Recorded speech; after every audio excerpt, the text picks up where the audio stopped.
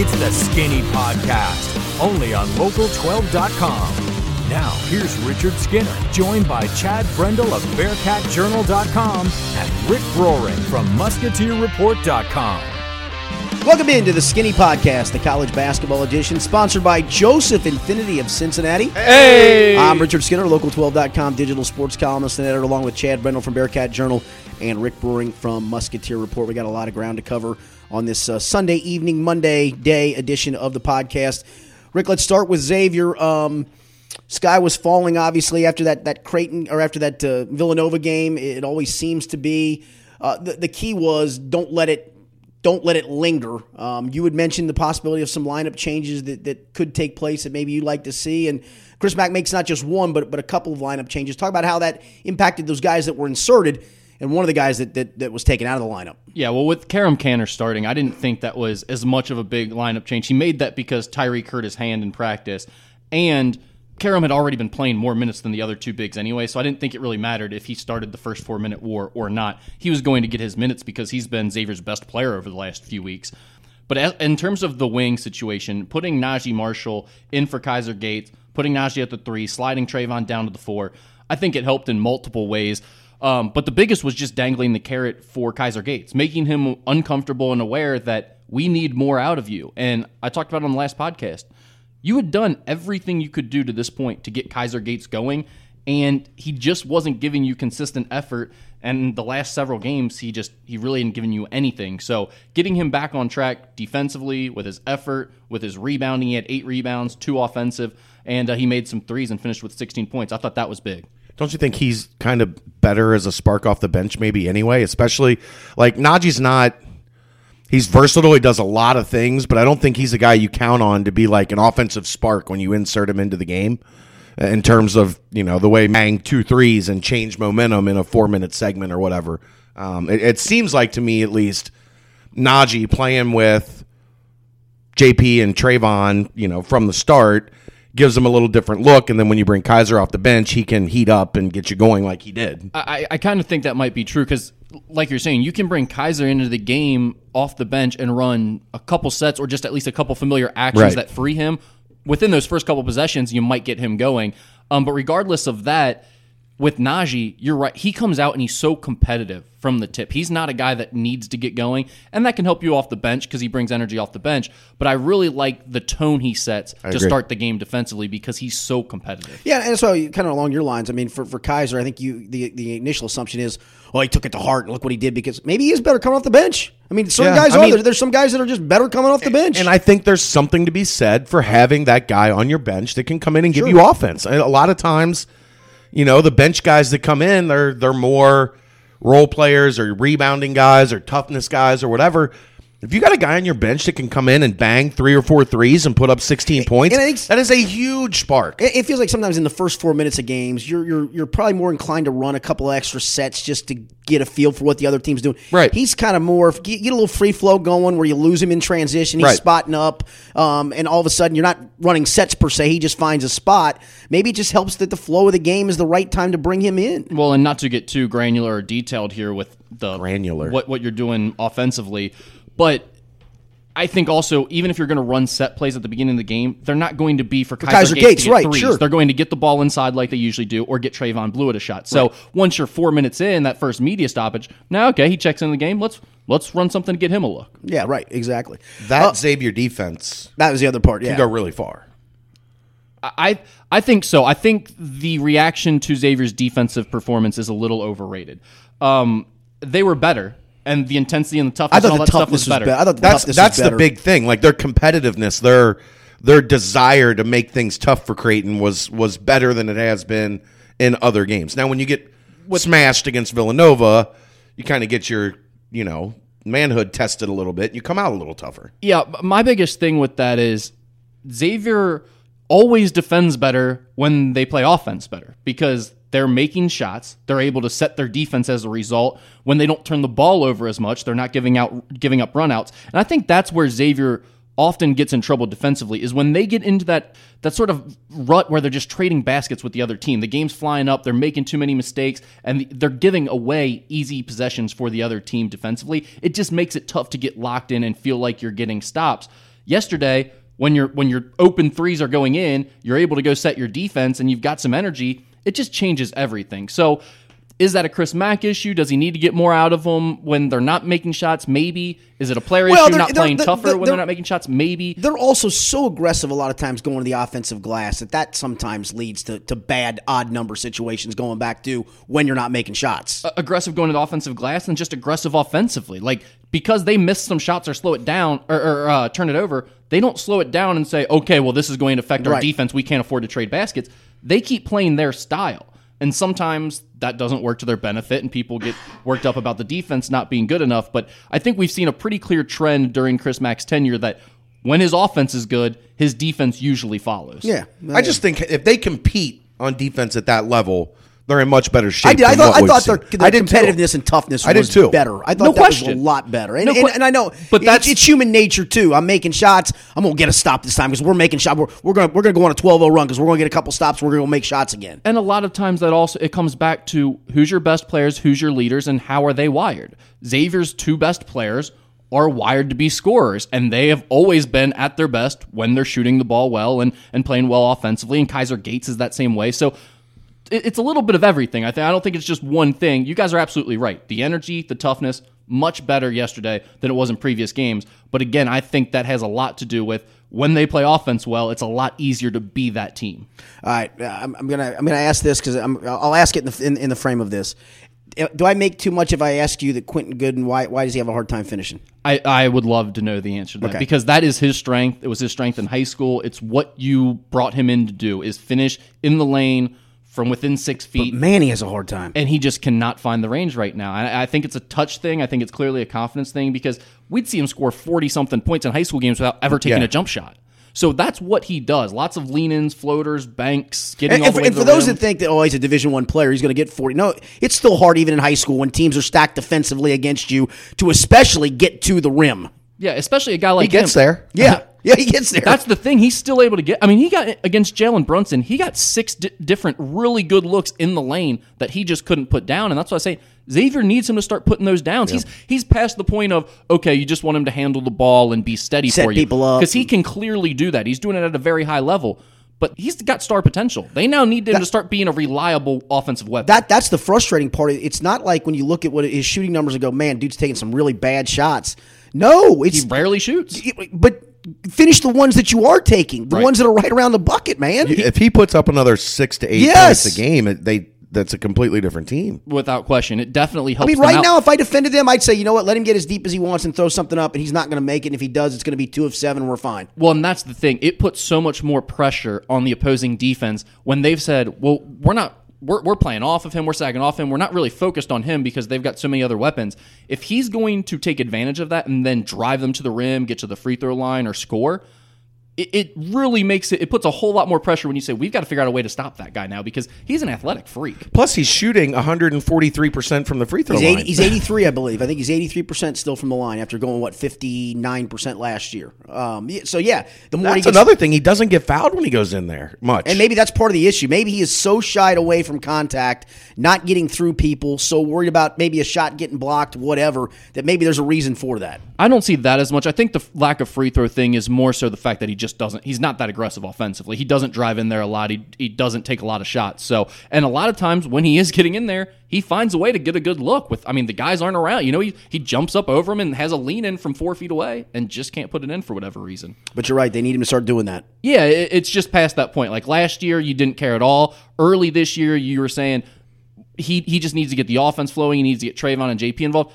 We're past all that. He's doing all that at a very high level. Now it's time for him to take another step and start rely. And we're not saying be a go-to player. Right. He doesn't need 16. It's what you're saying. Get that 8 to 10 a game where you're just finishing off 3 or 4 right. of the ones you're already taking, for goodness sakes. A little less worried about the St. John's game now? Well, I think that's still a tough matchup for them, and I think it's going to give them problems. We just saw St. John's give Villanova problems. They're not the same without Marcus Levette, but Simons he's still an athletic driver. Shamori Pons is one of the most difficult players in the country to guard one-on-one, and they've got a guy or two who can shoot it from 3 too. So I think they can give Xavier trouble, but yeah, it's not near the concern after you saw the way Xavier played. More of a concern at MSG than at Centos, I would think. Absolutely. I was talking about UC. Did not play great for a half at South Florida. 12 minutes. But yeah, okay. But again, the halftime score was still very close. Yeah, because they had to come back. But second half dominated as a team should. It's funny. I think the line ended up being 22.5 points, which looked like a lot even before the game. And then when you're looking at a halftime score, you're like, oh, they ain't getting to covering that. Did you see what happened? I did not. All I saw was the final score of it. Justin Jennifer layup with point 10 seconds left. Okay, it was just seconds. well, it was if it was point, they would have just run it out. That's what I was wondering. So is Mick Cronin gambling on UC basketball? The question needs to be asked. The shot clock was running out, so you have to get a shot up. So Jennifer went in and made a layup, and they won. They beat the spread by half a point. By half a point, indeed. Ooh, wow. Was that to be expected, though, a little bit of the first half? Yeah, as I said on Sports Authority, my guy Justin Berg, his stat of the day for that game was 68 points is the highest UC has scored in Tampa in the Mick Cronin era. So they struggle there. I mean, and a lot of that, like Stan Heath had a really good defense when he was there. They were putrid offensively, but had a really good defense. Brian Gregory, their team is bad, but rat. Yeah, their team is bad, but he does have. I think Terrence Samuel played against UC in the Big East. I swear to God. If not, it was the first year in the AAC when he was at UConn. He's a fifth-year senior. They've played him every year of his career. I want to say it was either Sean Kilpatrick's junior or senior year that he was at UConn as a freshman. It feels like he played against them in the Big East. So he's like Trayvon Blue. He's been there for 11 years. 11 years. They had the guy that got hot, and I can't remember his name, Bert or whatever, another fifth-year guy. So they had some experience, and they were making everything they threw at the rim in that first 10 minutes, and Cincinnati wasn't making anything. Hold on. The score was like 12-6 or something after those first 10 minutes. It's 21-11. Okay, exactly. That doesn't qualify as them making. If UC is losing because they have 11 For points. South Florida? Yes, but you guys keep saying this. That's an offensive issue, not a defensive issue. When the other team is not making everything. When Cincinnati's the offense was putrid. Right. They were awful. Right. They turned it over, I think, 8 times, and then only turned it over one more time the rest of the game. They turned it over 8 times in that first 12 minutes, only turned it over 1 or 2 more times the rest of the game. So they finally got – no, their offense was miserable in the first 12 minutes. I just see this on Twitter every time UC starts slow. Well, don't take that out on me. But you just said it. Like, you say it too. Everyone always says the other team made everything they shot. When it's like, no, UC scored 10 points in 10 minutes. That was the issue. One kid made everything he threw at the rim, and UC scored 10 points in 12 minutes. Yeah. So put them in a bad spot. But from there, here's the thing: did it feel at that point like here we go again offensively? Yes and no. I thought they were getting some decent looks when they weren't turning it over. That's the like when they've been bad, that has been the primary issue. Is just stupid carelessness with the ball. A lot of offensive fouls, a lot of traveling calls, just dumb crap that isn't necessary. And when they play without that, they're really, really good offensively in comparison to how they look when they do that. I mean, it was a 59 possession game and they scored 78 points. Aside from turning the ball over, what got them going? Because they did like Cumberland getting going from the perimeter, and they passed it really, really well for the final 28 minutes. I did hear Mick's post game, and he mentioned the whole execution level and passing, and he made a good point. And he's right; it's a simple thing to say, but it was still interesting to hear. He said, when you pass the ball well, you usually shoot the ball well. And yeah, because you're taking rhythm, open shots. And you're leading yourself into good spots. Yeah. And that's why I asked, because when I was watching the second half, I was in and out of it because I was working too. And I was like, man, this is as good as UC's offense has looked in a long time. For a big stretch of that second half. Consider they scored 1.3 points per possession after scoring 11 points in the first 12 minutes. Yeah. Right. Like that 28 minutes stretch, they were off the charts in terms of how efficient they were offensively. The assists were way up. They had a couple really nice plays in transition. One where Kane Broome came down. He had Trey Scott streaking on the right and a defender in between them where he could have tried to throw a lob, but it probably would have been contested and wasn't a good look. And instead he slows down, kicks it to Cumberland for a wide open rhythm three, and he banged it in. And it just, their decision-making was really, really good. And this team is starting to adjust to Jacob Evans playing point guard. And because they didn't prepare for that, really. He was the third guy, but there was no preparation coming into the season that he was. Even now when Justin Jennifer is in the game quite a bit, Jacob Evans is bringing the ball up the floor if the defense is set and they know they're going to be playing half-court offense. Jacob Evans is playing 35, 37 minutes, and I would say 28 to 30 of it, he's the point guard. No. And it's taken some adjustment, some time to get accustomed to that. That's the best for them in the long run. I do too. I've been saying that since ever since the Bellarmine game. I said that has to be the move because Jennifer is not going to be an answer for them, and it's proven to be the case. And I think it really helps Jacob as an offensive player. I do too. I think it gets him going. Yeah, I do too. All right, next up, Central Florida, and whether they have BJ Taylor or not at any point, they're still he's going to play. Probably, I guess, but the bottom line is he's been day to day for a month and a half. With or without him, though, my point was going to be they are still a good defensive team. Very good defensive team, but boy, they are awful. They're bad offensively. Yes. Holy cow, are they bad? Just watching them is like wanting to poke your eyes out offensively without BJ Taylor. They are number 4 in Ken Palm defensively. You want to stagger a guess as to what they are offensively? 130. 185th. 279. It is bad. I missed by 100 spots? Yes. It is bad. Like, you'll see Tuesday night. Watching them offensively is a train wreck.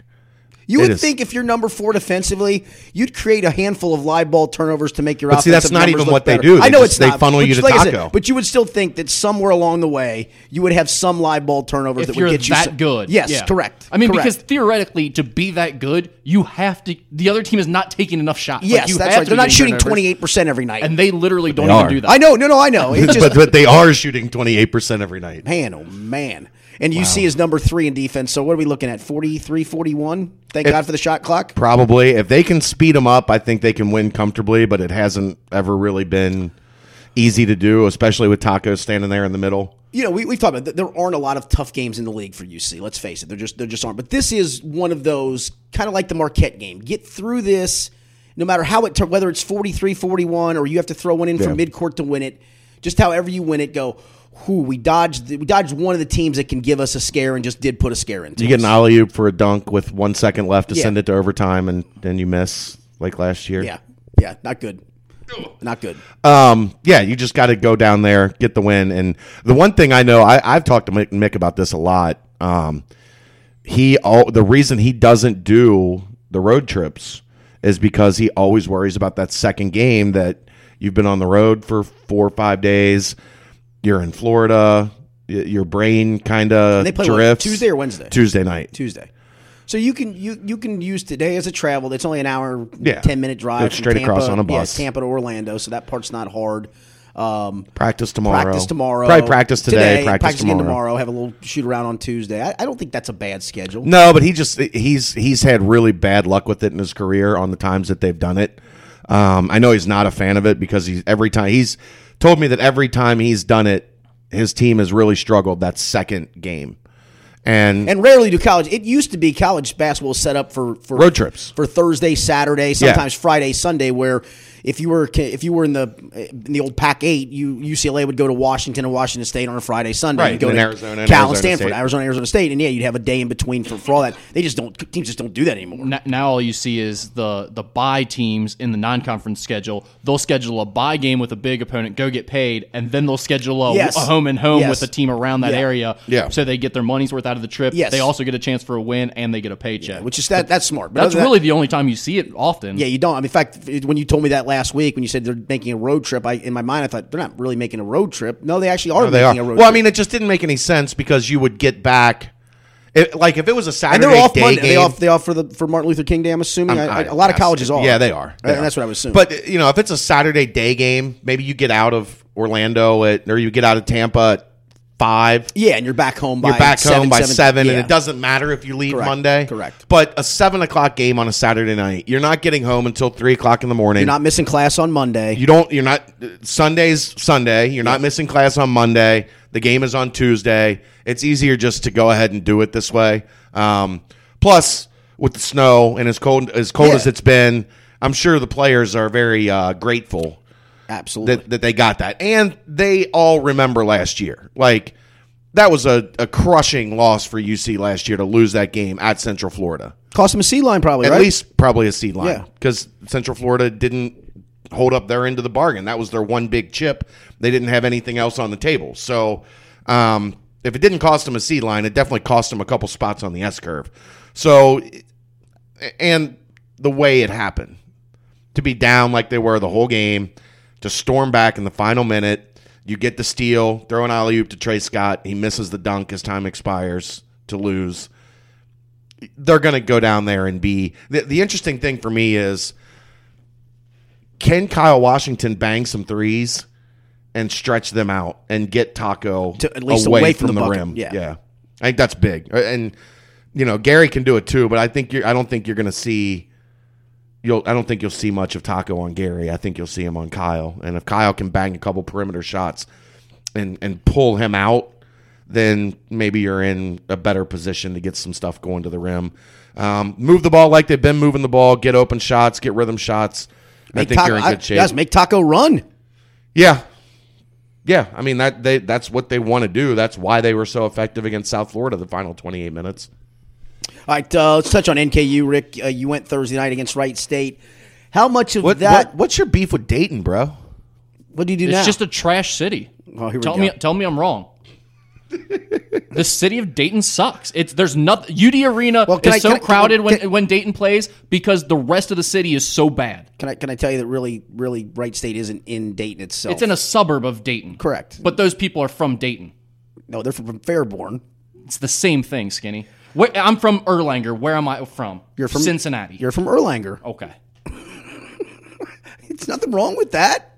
You're from Erlanger, right? Yeah, I have no issue with that, but where is someone going to say you're geographically located? Northern Kentucky. In the greater Cincinnati area. In Northern Kentucky. Fairborn is in the greater Dayton area. Those people are proud of Fairborn, right, Pat? No, they're not. That's the thing, because it sucks. I'm proud of Northern Kentucky. I don't say I'm from Cincinnati. I do. Do you? Yeah.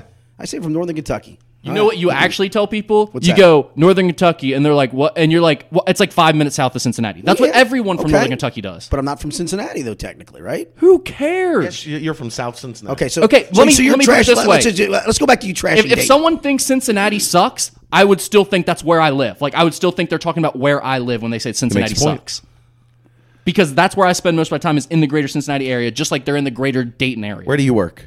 I do work in Cincinnati. There we go. That is a fact. I do work. Where do you think people in Fairborn work? In Dayton. No, Hey, Dayton sucks. They work at Right Pat. This is a fast budding rivalry for you and your what Norse. I just got to know what led to this. I mean, did Well, you just first, go there? Did you get mugged? Did you get rolled? Was it this lady? Did you get rolled? Was You it got this rolled in lady Dayton, didn't at you? the game? No. First of all, I think the biggest issue I have with Wright State is, one, I just hate their style of play. But two, they're very easy for me to hate. I'm sure you can figure out why. Two, I can't. their best player is a GCL player. Come on, Skinny. He's banging threes like a madman. That didn't make me happy. Second of all, because they're so close, they're one of the only teams that actually has like fans at the game. Plus, they've had local kids on the team, so yes, they have a decent amount of fans that come to the NKU games. So it's like one of the only times UK or NKU play someone, and you notice other fans in the arena. That's good. That feels like a rivalry then. But okay, so why am I not allowed to hate that? Okay. That's what a rivalry is. Diehard NKU fan. That's fine. You're acting like I'm not into the rivalry. I'm into the rivalry. It's a good thing. It didn't mean you have to hate the city of Dayton. How often do you Dayton's I hate the city of Dayton. I love It's the Gem City. I love UD Arena. Love it. Yes, it's the greatest part of the city. It's the only nice thing they have. The rest of the city, a total dump. Trash. Dragons play a nice field, Dayton's don't they? Nice field. Fifth, third field. Garbage. Trash. All right, let's touch on NKU, though. How much of that was Wright State and Grant Benzinger making shots, and how much of it was NKU not defending?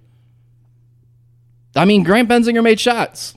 Wright State's good. I don't think they're as talented as NKU. NKU could have played better. I don't know that there's a lot to dissect there other than the fact that I only listened on radio down the stretch. The execution level down the stretch did not sound very good offensively. Yeah, it wasn't great. And I don't know if NKU just felt good about themselves because they've been playing well and they had a huge crowd there and they just got a little too carried away with it or what. But I mean, they had a chance at coming back and could have won that game, and credit to Wright State. They made the necessary plays down the stretch to win it, and Grant Benzinger had 31 points. They're like, hats off to him. He made shots. He made a bunch shots. of free throws, made a bunch of free throws on top of it. So he was really good. You slandered his name on this podcast last week, didn't you? No. No, just all he's done now is just he's slandered an entire city. Is NKU still the team to beat in the league? Yes, 100%. They're a game and a half back right now. Here's what Wright State though feel. Wright State does feel like, and you mentioned they're like that. They're like Butler of last year, where you just look and you go, "Where'd Butler end up last year?" I understand that, but there's also not as many good teams in this league that are going to beat the upper echelon teams. There just aren't. So there's less chances to go somewhere and lose. My point is more when Wright State comes to town versus NKU for these other Horizon League teams. NKU's the team that made the tournament last year. Doubt. NKU's the team that's top No 70 doubt. in You're Ken right, Pom. and they're going to take. They're the big team punch. to beat in this conference. They're the team with the X on their back. That's what I'm saying. They're going to get everybody's best punch. Wright State isn't. Exactly. So Wright State has a legit chance to win this league regular season, and a game in hand with NKU coming back to their joint. Yeah, Wright State 100% has a legit chance. He asked me who's the team to beat in this conference. You still think and it's NKU. NKU's the team. NKU's the team everyone circles and says we got to beat them to beat the best. Now, Wright State's in The thing first. is, I'm not sure who's the third best team in the league. Oakland. Without question, Okay. Oakland. Okay. Oakland's still really talented and can still easily win the Horizon League tournament. Yeah, that's fair. they could also lose in the first round to University of Illinois Chicago. To Cleveland State. That's become Youngstown. overwhelmingly apparent because they did it last year. We mentioned that could be an issue this year, and they've already completely fallen apart within Horizon League play. So I don't know exactly what their issue is, other than maybe they have a lot of talent and not enough cohesiveness. But All right. So in watching the game the other night, was there something though about NKU where you went, boy, they better fix that? I think the one thing about this NKU team always is that your best player is Drew McDonald, not a long athletic guy. I will tell you, around and the again, rim. I listened on radio because I had my own basketball practice. I listened a little bit gumming and a lot of it going. It didn't seem like there was much being run through him. No, there wasn't. They could have played through him more, but also I think NKU they're not like the most overwhelmingly talented team and overwhelmingly athletic and long. They're getting there. They're getting closer to that as John continues to recruit these guys. And Jalen Tate is really giving them a ton in terms of his length and athleticism and defensive ability. But I mean, they're not dominant. They have to play well every single game for them to beat these teams. And that goes from UIC all the way to Wright State and Oakland. Like it's every team in the conference they have to play well to beat. And if they don't play their best and another team does, like Wright State's good. I don't think they're as talented as NKU if both teams play their best. All right, Kentucky goes to Vandy and wins 74-67. He gets very serious about NKU. I know he does. I like it. That's why I like to bring it up. Like he's more passionate about that than about anything else, I think, which is good. Anything else in his entire life? In his entire life, absolutely. And now he hates Dayton on top of it. You hate Dayton. Is this new? Wichita? Like, No, I've Hold hated on. Dayton for years. Look, I got the thing now. No. You hate Dayton, Wichita. You hate the Midwest. So you hate the heart of the Midwest. All right, that's actually fairly accurate. That's one of the best psychoanalysis anyone has ever done. There on we me go. Right there. Just- That's very true. No, what you guys forget is I covered the A10 for the first however many years of my career as. And he's jaded because of it. Oh, it's the Xavier Dayton thing. No, I've had to travel to Dayton, so I've hated Dayton forever. The place is trash. It's an easy trip. I would say It's an easy trip. You know why? Because you go exactly to the exit where they put the arena on and get right back on the exit and head back home because there's nothing else in the You know what he's city. going to be sad about one day, very soon? When it is the greater Cincinnati Dayton Metroplex. You ever been to Diamonds? Cheeks. Not. Cheeks. I'm not a strip club guy. We've Who been said through that this. those were those? I just thought they were bars. There is alcohol. There is alcohol. There's no question. All right, Kentucky goes to Vanderbilt, wins 74-67. John Calipari basically plays just 7 guys. He's talking about shortening the bench up big time. Now, he had to do that. He's got some injury issues he's dealing with. Green but I think is they had 3 guys play, 38, 39 minutes. You're the UK guy, right? Not really, but What's I'm a grad. What's going on with Jared Vanderbilt? I don't know. That was very odd. He Some made of the some comments comments that were strange. John Did you see Calipari those? did. He made some weird comments. Like he said that He's not. Was it not mentally ready? He's not mentally ready. One, I don't know if you saw this one or not, but somebody asked him like, "Why didn't Jared play today?" And he said, "If Jared wants to play, he's got to come talk to me." And he did not come talk to me at all today. He never sought me out. I did not speak to him today one time. Is this questioning toughness, you think? Is this questioning want to get back? The rumor is there's some people in his ear telling him not to get hurt again. Right. Don't go out there and get hurt again. My thought, and I've had this thought for a long time, I don't think he's all that good. Like, he's good. I'm not saying he's bad. That his fear is I'm going to show that I'm not good enough. If you come out, and especially not being there for the entire year, like we saw P.J. Washington start slow. Right. Now he's coming on. He's playing very well. Yeah, he's playing very well. He's restoring people's opinion of him. But if Jared Vanderbilt comes out in January and can't get it going by the end of February, he'll drop like a rock. Yes. And they don't want that to happen. So And it's better to leave. And that can happen whether he's a good player or not, just because you're getting into a flow. You're coming back to a team. He's getting his I mean, if Quade Green plays, Quade Green takes up another chunk of minutes, he becomes the 8th guy, right? The problem with being injured when you're on my teams, I really spend no time with you, Calipari said. Sometimes I forget names. Like, I forget who blank is because I've got to focus on the guys I'm coaching right now. They've got to get healthy and be ready to come back and be ready to go. Jared's the same. How coach-like is that, though? That's very coach-like, but it's also something you say to send a message. No question. No doubt about it. There were lots of messages No, sent I in thought his so, comments. too. Yeah, I thought so, too. Because, well, the kid's been practicing for like 3-4 weeks, right? I don't know if he's been practicing full time. I know he's been doing some shoot-around No, stuff. I think he's been. I've heard he's been at least like the last week or two. He's been full go in practice, and and Cal every week during the drills like, hey, what's your name? Someone Auburn. Your name's Auburn. Hey. Auburn, right? Georgia. It's a college. I know it's a college. It's right on the tip of my tongue. Tennessee, Valparaiso. Valparaiso. That's it. Got him. Nashville. I think he's frustrated. Clearly, I think his comments show clearly that he's frustrated, and that's an interesting deal because you're looking at a team that's not deep. That even if I don't bench Nick Richards for goodness sakes, which you should have because I think you're better off. And I was a big Nick Richards guy. We talked about that. I think on the last podcast about doing that. But you're getting more, and I never thought I have an uncontrollable bias on Sasha Kalea-Jones. I don't know if I've talked about it on this podcast before, but his year at NBA Players Camp, he got dunked on the first night really hard, and it became like the thing to do at NBA Players Camp. Go at him, and everybody was dunking on him for like a day and a half until finally he just started like. Did he cry or did he fight back? People. No, he fought back a little bit towards the end, but he must have got dunked on like 5 times. Wow. Before he like stopped back. letting him do it. So I've always had an unreasonable bias because I saw him just get punked in a setting with a bunch of elite guys. But he has played really well. And then Gabriel has given them a ton. I mean, and especially like him at the 5 with the way he can shoot and his length and the way he might be their best pure shooter for goodness sake. He might be, and he runs the floor really well. He can protect the rim a little bit. He was one of those guys that nobody knew until the summer of his going into his senior year. And that July, he was like a breakout star that July. Shot all the way up into the top 10 in the rankings. But those guys usually take a year because it's not like he had been really good for a long time. He needed a year of development. But I'm playing him over Nick Richards 1,000 times out of 1,000. And Sasha Kalea-Jones right now is playing better than Nick Richards as well. I think Nick Richards becomes a guy you're protecting a lead late, and you've gone to a defensive lineup. You put him in to protect the rim. Yeah. That's what he becomes. Or if the other team has like a bully, a big physical low post guy, because you don't want Kalea-Jones and Gabriel defending a guy that's they're not going to be able to defend 6'10", 260 pounds. But I mean, I like what Cal's done with what he's had. But they still just don't feel whole, elite. They don't feel great. They don't. They're what 14-2 or 14-3, 14-3, 4-1 in the league. They look with a only loss at Tennessee, and they led that game for portions of the second half. Like they don't look bad. They just don't.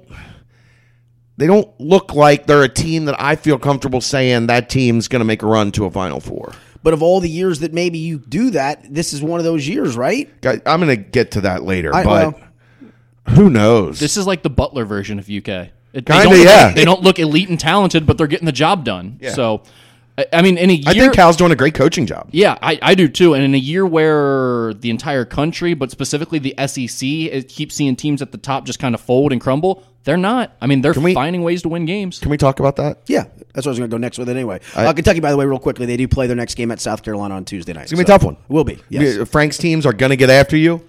They're going to make it physical. They're not even what they're not good. Shell. But Kentucky almost has lost to a couple. And let me say, and Vanderbilt's not very good either. No, Vanderbilt's the worst team in the SEC, and Kentucky almost lost there. So Frank's team is going to make them uncomfortable. Will they probably win by 8 to 10? Yeah, but that's not going to be a walk in the park. No. Can we talk about Frank taking Brian Bowen on his team? Well, he's Fantastic. he's taking him. It's a matter of will he ever be eligible to play. They said they're confident he'll be cleared. Yeah. They put it through their compliance people. How did the check get through is what I want to know. I where, mean, where did the check get The funneled balls through? on doing that is impressive. That is legitimately just telling everyone, I really don't care what you think. Yeah, but that's Frank. I'm here to win. That's He's Frank a big Martin. second chance guy. Big second chance guy. Big second chance guy. Father Flanagan, him and Jerry Tarkanian, baby. Yep. And Bob Huggins. Yep. That's his mentor. They've made a career out of it. So there you go. But yeah, I think you were going to touch on the national landscape. Or Texas A&M, 0-5 in the league. Yeah. Florida, Lost at Ole Miss. good but not great. Very inconsistent. No, that game disappointed me. I thought that was kind of okay. Here's your chance to show me that you've kind of turned the corner a little bit, and they just haven't. Randy Kennedy knocks him off. Good old Randy. This team is. I think the thing that we heard all of this hype about how great the SEC was going to be. I don't think we heard the great. I thought we No, heard there was a lot the of better. No, there was Much Texas improved. A&M is elite, Florida is elite, Kentucky's elite.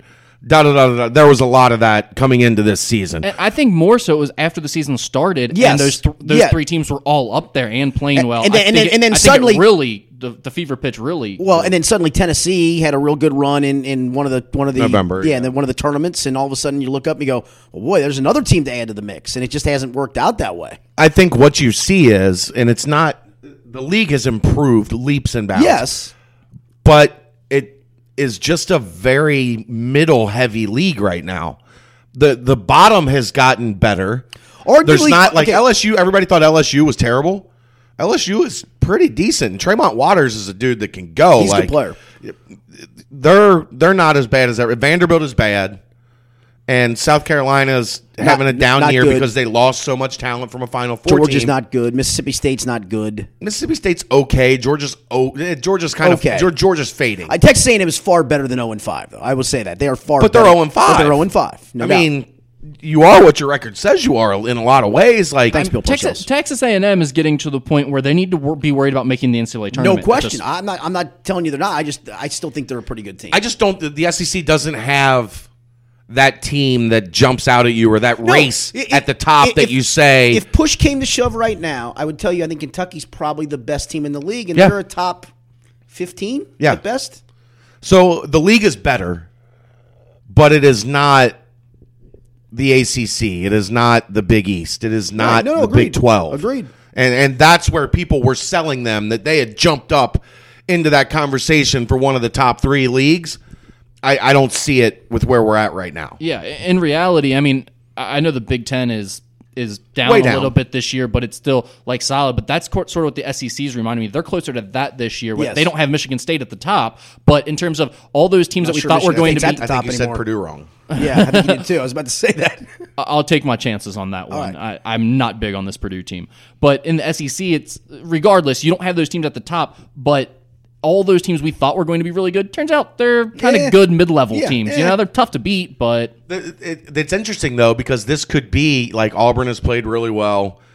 This could be one of those years where the SEC litters, like, 4 through 10 Yes, in the with seed 6 or line 7 guys and teams. does a All bunch lose in of the damage.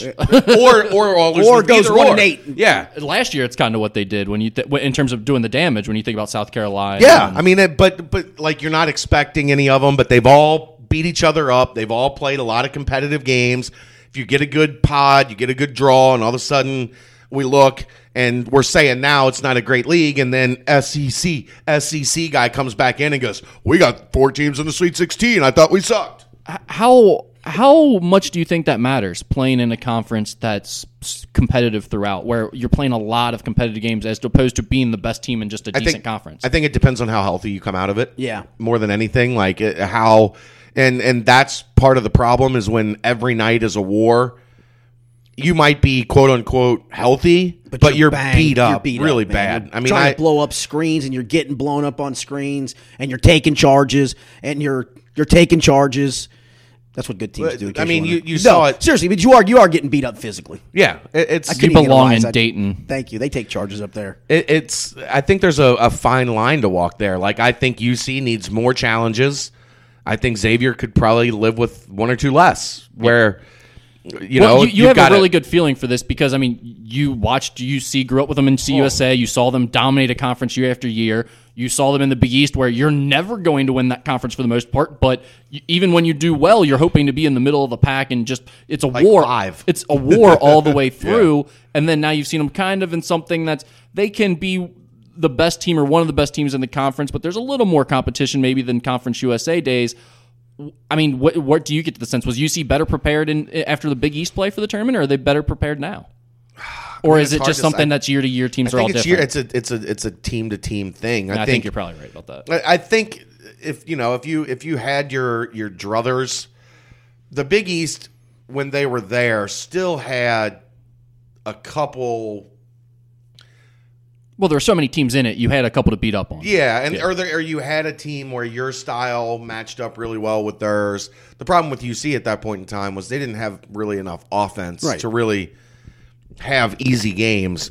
But when you had DePaul at home, or when Seton Hall was really struggling at that point in time, or Lavin, they always had tough games with Lavin, even though his teams were really weird. But those games were always 53-52. But I mean, you got to the tournament, and if you got there healthy, like in 2012 when they got there healthy. There's something to be said for that season, though. You had quite a few guys that missed an extended stretch, couple weeks off. What happened? There's just some stuff that went down. They were curing things with Benadryl. They were finding cures with Benadryl. Working on a cure for cancer. Yeah. You know how that stuff goes. Tu Holloway would never play for Mick Cronin. I think that's safe to say. Except they recruited Tu Holloway very heavily. Oh, okay. Interesting. Just how in that case. works. All right, after the weekend Mark nationally, Lyons would never play for Mick Cronin. That may be true. After the weekend, it feels like every Saturday now, if you are watching games from the start of the day to the end of the day, it is littered with just weirdness. It's awesome. It's like March. It is, and I'm going to do this off Bracket Matrix only just to put some things in perspective of how things have shaken out. Right now, the one seeds would be Nova, Virginia, Duke, West Virginia. The twos are Purdue, Michigan State, Oklahoma, Kansas. The threes are Xavier, Texas Tech, Wichita, North Carolina. And the fours are Arizona State, Seton Hall, Clemson, Kentucky. I think I can trust one team. They got Cincinnati as a 5? They have Cincinnati as a 5. Yeah, sorry, and I should have gone down to that point. Read those 4 number 1 seeds again. Yeah, Nova, legit, right? We're not going to argue that. We trust Nova, right? We've established that. We trust Nova. I can't trust Virginia. I can't. I'm happy for Virginia, and he does a great job with what he's got, and every year they do this thing, and then every year we think they're going to – no, I can't. Kyle Guy seems like a Richard Skinner type of player. He is. Ty Jerome, Richard Skinner type of player. I like those guys. I like the way he coaches. coaches. And you know what those players do? Fizzle out early in the postseason. Every time. Duke is a mess defensively, right? As big a mess as you can get. 86 defensively. 86 defensively. Wow. 2. What I say? 2 offensively or 1 something like for the top 2, whatever. And West Virginia. West Virginia is a goofy matchup for anybody, but they could also be they could be a second. Take care of the ball. You can beat them. Second round out, right? Yeah, I guess that Duke actually. I kind of forgot they were in there. I probably would if you asked me to pick my 4 1 seeds right now. I would have Villanova and Duke both in those 1 seeds. Yeah, you have to pick them, but do you trust them? No, you trust Nova though. We trust Nova. We've agreed. We're going to throw them aside. We don't have to talk about Nova on this podcast because we trust them. Yes. For now. Yes. Yeah. My bigger point there was when you read those 4 number 1 seeds off, I don't feel confident that 2 of those 4 I would almost guarantee you aren't going to be there.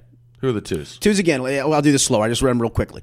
Purdue, which has earned it, whether you like them or not, as we sit here today, they will have earned that, right? Michigan State, which is a mess. Oklahoma, which I'm starting to love more and more, and Kansas, which I don't like at all. I don't like at all. There's going to be such a good battle for the top 3 seeds. I mean, all of the top 1, 2s, and 3 seeds. There will be great battles for that because if you're a 3 or 4 seed right now, you have to be feeling great. You have to look like legitimately. We can easily be a 2 seed. If you're a 5 or 6 seed right now, you're not hating life. No.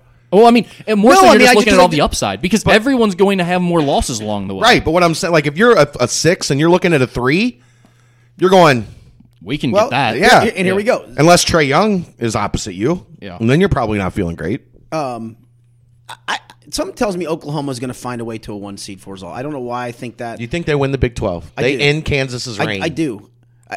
Dude, he's unstoppable. They lost to West Virginia at West Virginia. They did, and then they came back and had to go to overtime to win over TCU on Saturday. He's amazing. Their team's not that great. And they're really young. I know that. A lot of young pieces It's just around every time you watch him, he is He's Russell Westbrook on college steroids, man. They He will. really is. They will get the benefit of the doubt because of him.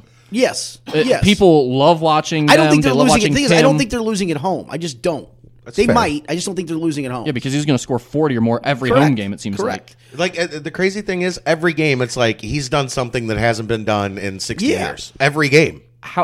Just real quick, I don't want to get into a long thing about this. How good of a pro is he going to be?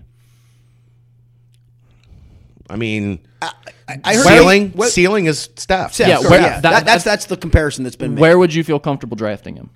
Is he a lottery pick? No doubt. Do you? I think Back no into doubt. the lottery. Would you take him if you had a top 5 or 10 pick? Well, Here's the thing. I say yes, knowing how Steph turned out, because Steph wasn't really that guy coming out of college. You thought he was going to be good. But He's much closer to Steph right now than Yes. Steph was at this point. Yes, absolutely correct. I can't take him over Bagley. I can't take him over fair, Ayton. Fair. I can't take him over what's the foreign dude's name? Yeah. Yes. The foreign dude. I can make a case at 4. I mean, just those 3. They're so physically different. Yeah. I can't take him over those 3. Man, If I'm picking 4th and that falls to me, I'm looking at my coach and going, "Let's go." And I guess you credit what Steph has done for that, right? That you're looking for the next Steph Curry. Well, and I also just think the NBA at this point is so much about skill, being able to score, playing fast. The game isn't as big as it used to be. Right. It's not as tough as it used to be. It's not as physical as it used to be. I think if you've got a guy, and people talk about how small he is, but he's 6'3", Yeah. and athletic. Like He's like skinny. Steph, and he's skinny. But Yeah. Steph is not short. Like he's not 5'10". But Steph also grew late too. Yeah. Trey's already 6'3"-ish. Yeah. You know, Steph's maybe 6'2", 6'3" now, but he He's was more not a- like He's about 6 foot playing it. 6 foot in college. Yeah. Yeah. He's not a Trae Young's not a tiny dude. He's skinny. No, But I think his size is being made up to be a bigger deal than it's really going to agree. be for him. His skill set is so good, and he's so quick with the ball.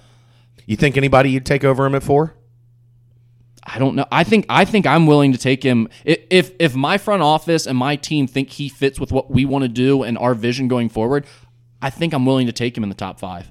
I really do. I think he can be special like Steph. I think he can be that type of guy, and I think so much of that is mental. He's clearly got what it takes mentally. It feels like he almost had that from day one. It's almost like He had it in AAU. And to Lon Kruger's credit, he just said, "Here's the keys. Go." He played with Michael Porter and was the MVP of the Peach Yeah, Jam. you talked about that. And took 25 shots a game. Like he never deferred to anyone in AAU, and he played on the best AAU team in the country. You have to take him over Porter now, right? Oh, 100. I don't surgery? even question that. Yeah, Porter's got back surgery. You have to take Yeah. him over Michael Porter. 100%. Real quick, I want to touch again. So we'll go to the 3s. Xavier, Texas Tech, Wichita, North Carolina. North Carolina is on struggle street, even though they did win at Notre Dame by a point. And this is not the Notre same Dame without Bonzie Right, Colson. this is not the same Notre Dame team, for goodness Did sakes. Farrell play? You might know. I didn't see. I didn't either. And then the 4s, Arizona State, Seton Hall, Clemson, Kentucky. So we're in that, back to the Kentucky being top 15-ish team, and so here we are talking about them. It's just, there's just nobody that you go, other than you go, wow, right? I agree. And I think that's going to make it fun as we move Well, forward. I think for sure. this sets up for one of those tournaments where what happens is the first day or day and a half is wild, and then the teams that survive that Are it all the chalks. top seeds. Yeah, Maybe, but I mean, great insight. Thanks. yeah, but I mean, I could see. I mean, somebody at the 8 seed line, 7 seed line, continuing on for a while again, just because there's no elite. There just aren't elite teams out there, and those are we Who thought are the were 8s and 9s? Ohio State, Nevada, Butler, Notre Dame, and Notre Dame you got to take with a grain of salt, obviously. And the 9s are Rhode Island, which might run the table in the Atlantic 10. Might. very good. Michigan, Texas, and Missouri. Which of those teams None. you got in the final 0. four? None. All right. You're right. No. Then shut up. All right, the 7s though. You got Florida A&M, Arkansas, Florida State. And here's the thing: it's almost totally pointless to even talk about 6 through 10 seeds right now They're because all gonna- Because it's going to be a zoo. yeah, it is going to be a zoo the rest of the way, and that's the best part because of the last 3 weekends. The last where 3 things have Saturdays have just been crazy. nutty. They've just been It's going to goofy. make the rest of the way pretty crazy. Yeah. I think because there's so much to play for almost every team. Which a lot of times you've heard the thing in college basketball is the regular season doesn't mean anything. There's not much to play. There really is. Right this now year. it does. There really is, and right now it does for sure. All right, you got a final take, Chad Brandon, or was that it? No, I'm loaded this week. Wow. All right. So Court storming. There's hate court it. storming. I hate it. As Texas Tech takes out West Virginia. West Virginia player clocks a fan. Good. Are you? That's Good. your stance. Well, That's here's my thing. stance. Here's my thing. It's not your court. Let the players get off it. Here's the thing. I don't mind a peaceful, and we've seen some very. I'd have a 2x4 ready on my bench. We've seen some very lead pipe. threatening, like student section in the end zone, Get off empties my onto lawn. the floor. I don't mind that. If you're going to be a punk and you're going to run your mouth to a dude that's 6'8", 240 pounds, you might get punched in the face. I got no problem with it. Like if you're just celebrating with your buddies that you came to the game, yeah, and you had a couple and drinks charges with. you. He comes and charges you. But no, I'm saying if you're just you got the students come down onto the floor and they're jumping around with the team Yes. and everybody's happy. I don't mind that. But if you're going to be an idiot And run right by a guy or up into his grill. Yeah, And say something smart. and you get clocked and you look like Kenny Freeze when it's over, lead pipe. That's all I can tell you. Have you ever been part of a court or field storming? yes. Where? When? You see the Orange Bowl year, and I think again the Sugar Bowl year. There was one where Nippert emptied behind me, coming right at me. Oh, no. Have you ever participated in No, one? I've never participated. You've never ran onto a field or a court? No. Oh, have you? Not a chance. You? You have, haven't you? No. Good God. No, I was on the field for the LSU Kentucky game the year LSU won on the Hail Mary pass because you had to go down to the field 5 minutes before to Yeah. go do interviews. And I do remember a fan running by me going, woohoo! I go, you just lost, you blanking idiot. He goes, hey, oh, no. Yeah, oh, no, that's right, buddy. Well done. Have you?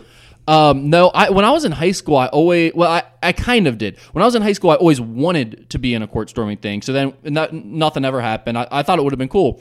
My freshman year of college, I was with buddies at a UK football game, and UK actually won a football game. So they stormed the field, yeah. Didn't even matter who they beat. You just had to storm the field. Kent State, what a win. What a win. And I obviously don't care at all about UK football, so I'm like, okay. And then all my buddies are going down, so I'd kind of just mosey on down there with a drink in hand as I walked down the steps onto the field and just stood there for a few minutes taking a few sips. That's not even storming. That's No, like that was waddling on. Yeah, almost. it was a very boring court storming experience. yeah. It was my speed. It's the football one was a little scary when you've got 10,000 drunk students. Yeah, coming 'cause, dude, from the student section at you full speed. Yeah, it gets swarmed under, for goodness sakes. I mean, do you blame a player in that circumstance, Rick?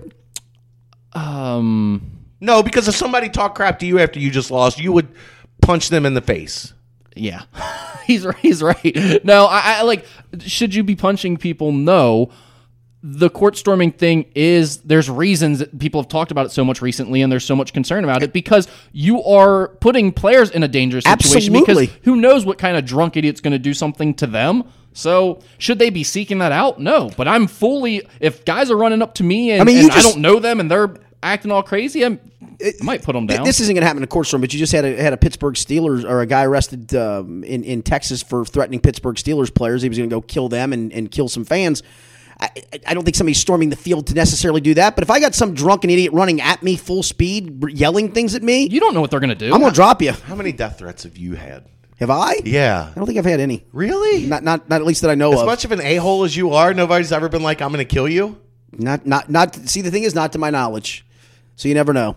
Check internet message board. They're Yeah. probably all over Yeah. there. Well, I probably- know, like, your comment from 20 years ago still lives I know. hard on UC That's okay. fan bases. I'm okay what with was it. it? that UC would be better off with Rick Minner long-term as their football coach. And he still believes and it. I still believe it because they're in the hole now for paying football coaches.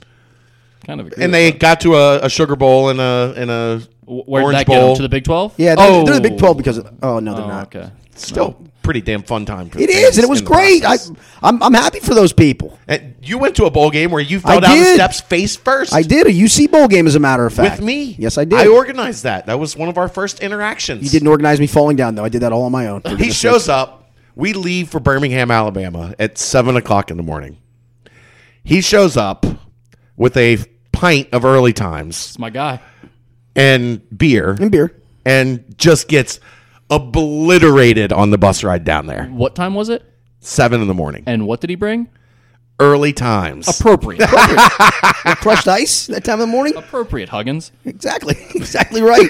He's going for the Woodford, though, man. He's going for the because he good can stuff. afford a Woodford, Yeah, yeah. that's a good. That was a Back good. then, that's a good. well, you were no, that was 96 Rock Days. That's Yeah. where that originated. Yeah, Our it was a good trip, though. It was a fun trip. Saw Southern Miss in UC before 5,000 fans. Have you ever seen Birmingham. a worse place in your life than the area around that football stadium? And Yes, football Dayton. Easily Dayton. Well played, sir. All right, do you have a But final Not even take? Dayton looks like that. That looked like a bomb. That went did off. look like a bomb went off. What do you? I just want your opinion on this one. Okay, this is final take time for Rick Brewing. What do you think of former players coming back to watch their team play while wearing their own jersey? I saw that. Who did that? Edmund Sumner. Okay. He was wearing his own Xavier jersey? Yes. Wearing a Xavier jersey to the Xavier game yesterday. Maybe he wanted to make sure people remembered him. He thought people may have forgotten him in such a short period of time. It's a ballsy move. I cannot, like, first of all, I think it's hilarious no matter what, so I enjoyed it. I can't decide whether I think that's just an amazing move that you absolutely should do if you can do it. I think it is, because it does bother me when adults wear players' uniforms, like somebody's got the Dalton jersey or the A.J. Green jersey. I don't know That's why it bothers me. weird, It's yeah. weird. It's dude's jersey. It's your him. own It's the jersey. dude. It's Yeah, him. That's the Chris Henry move. And he didn't. I like it. He didn't get to spend that much time wearing it at Xavier because he Yeah. left early. Getting So his max miles yeah, out of he's it. just trying to help Nike Was he wearing and the Mario color? out. Was he wearing the color scheme of yesterday, or was he wearing? Well, they had have a running throwbacks man. on, so he just I had know. his, That's what white, I know. his normal white. Okay, I just didn't know if he got a throwback Why on top. couldn't Mario have hooked him up with a? He probably running should. man? could He have. probably if he should have asked. Yeah. Yeah.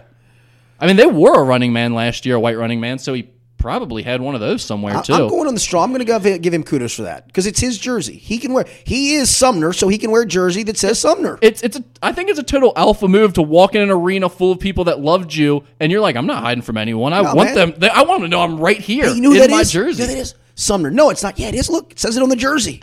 Well, that's the best, right? Whenever you see someone in Sure. someone's jersey, There's there's Andy Andy Dalton, Dalton. 350-pound guy at Circle K. with Except skinny. it really was Edmund Except Sumner. it really was Edmund Sumner. I like the move. All Give right. him a thumbs up. All right, boys. Anything else? No. That's all we got.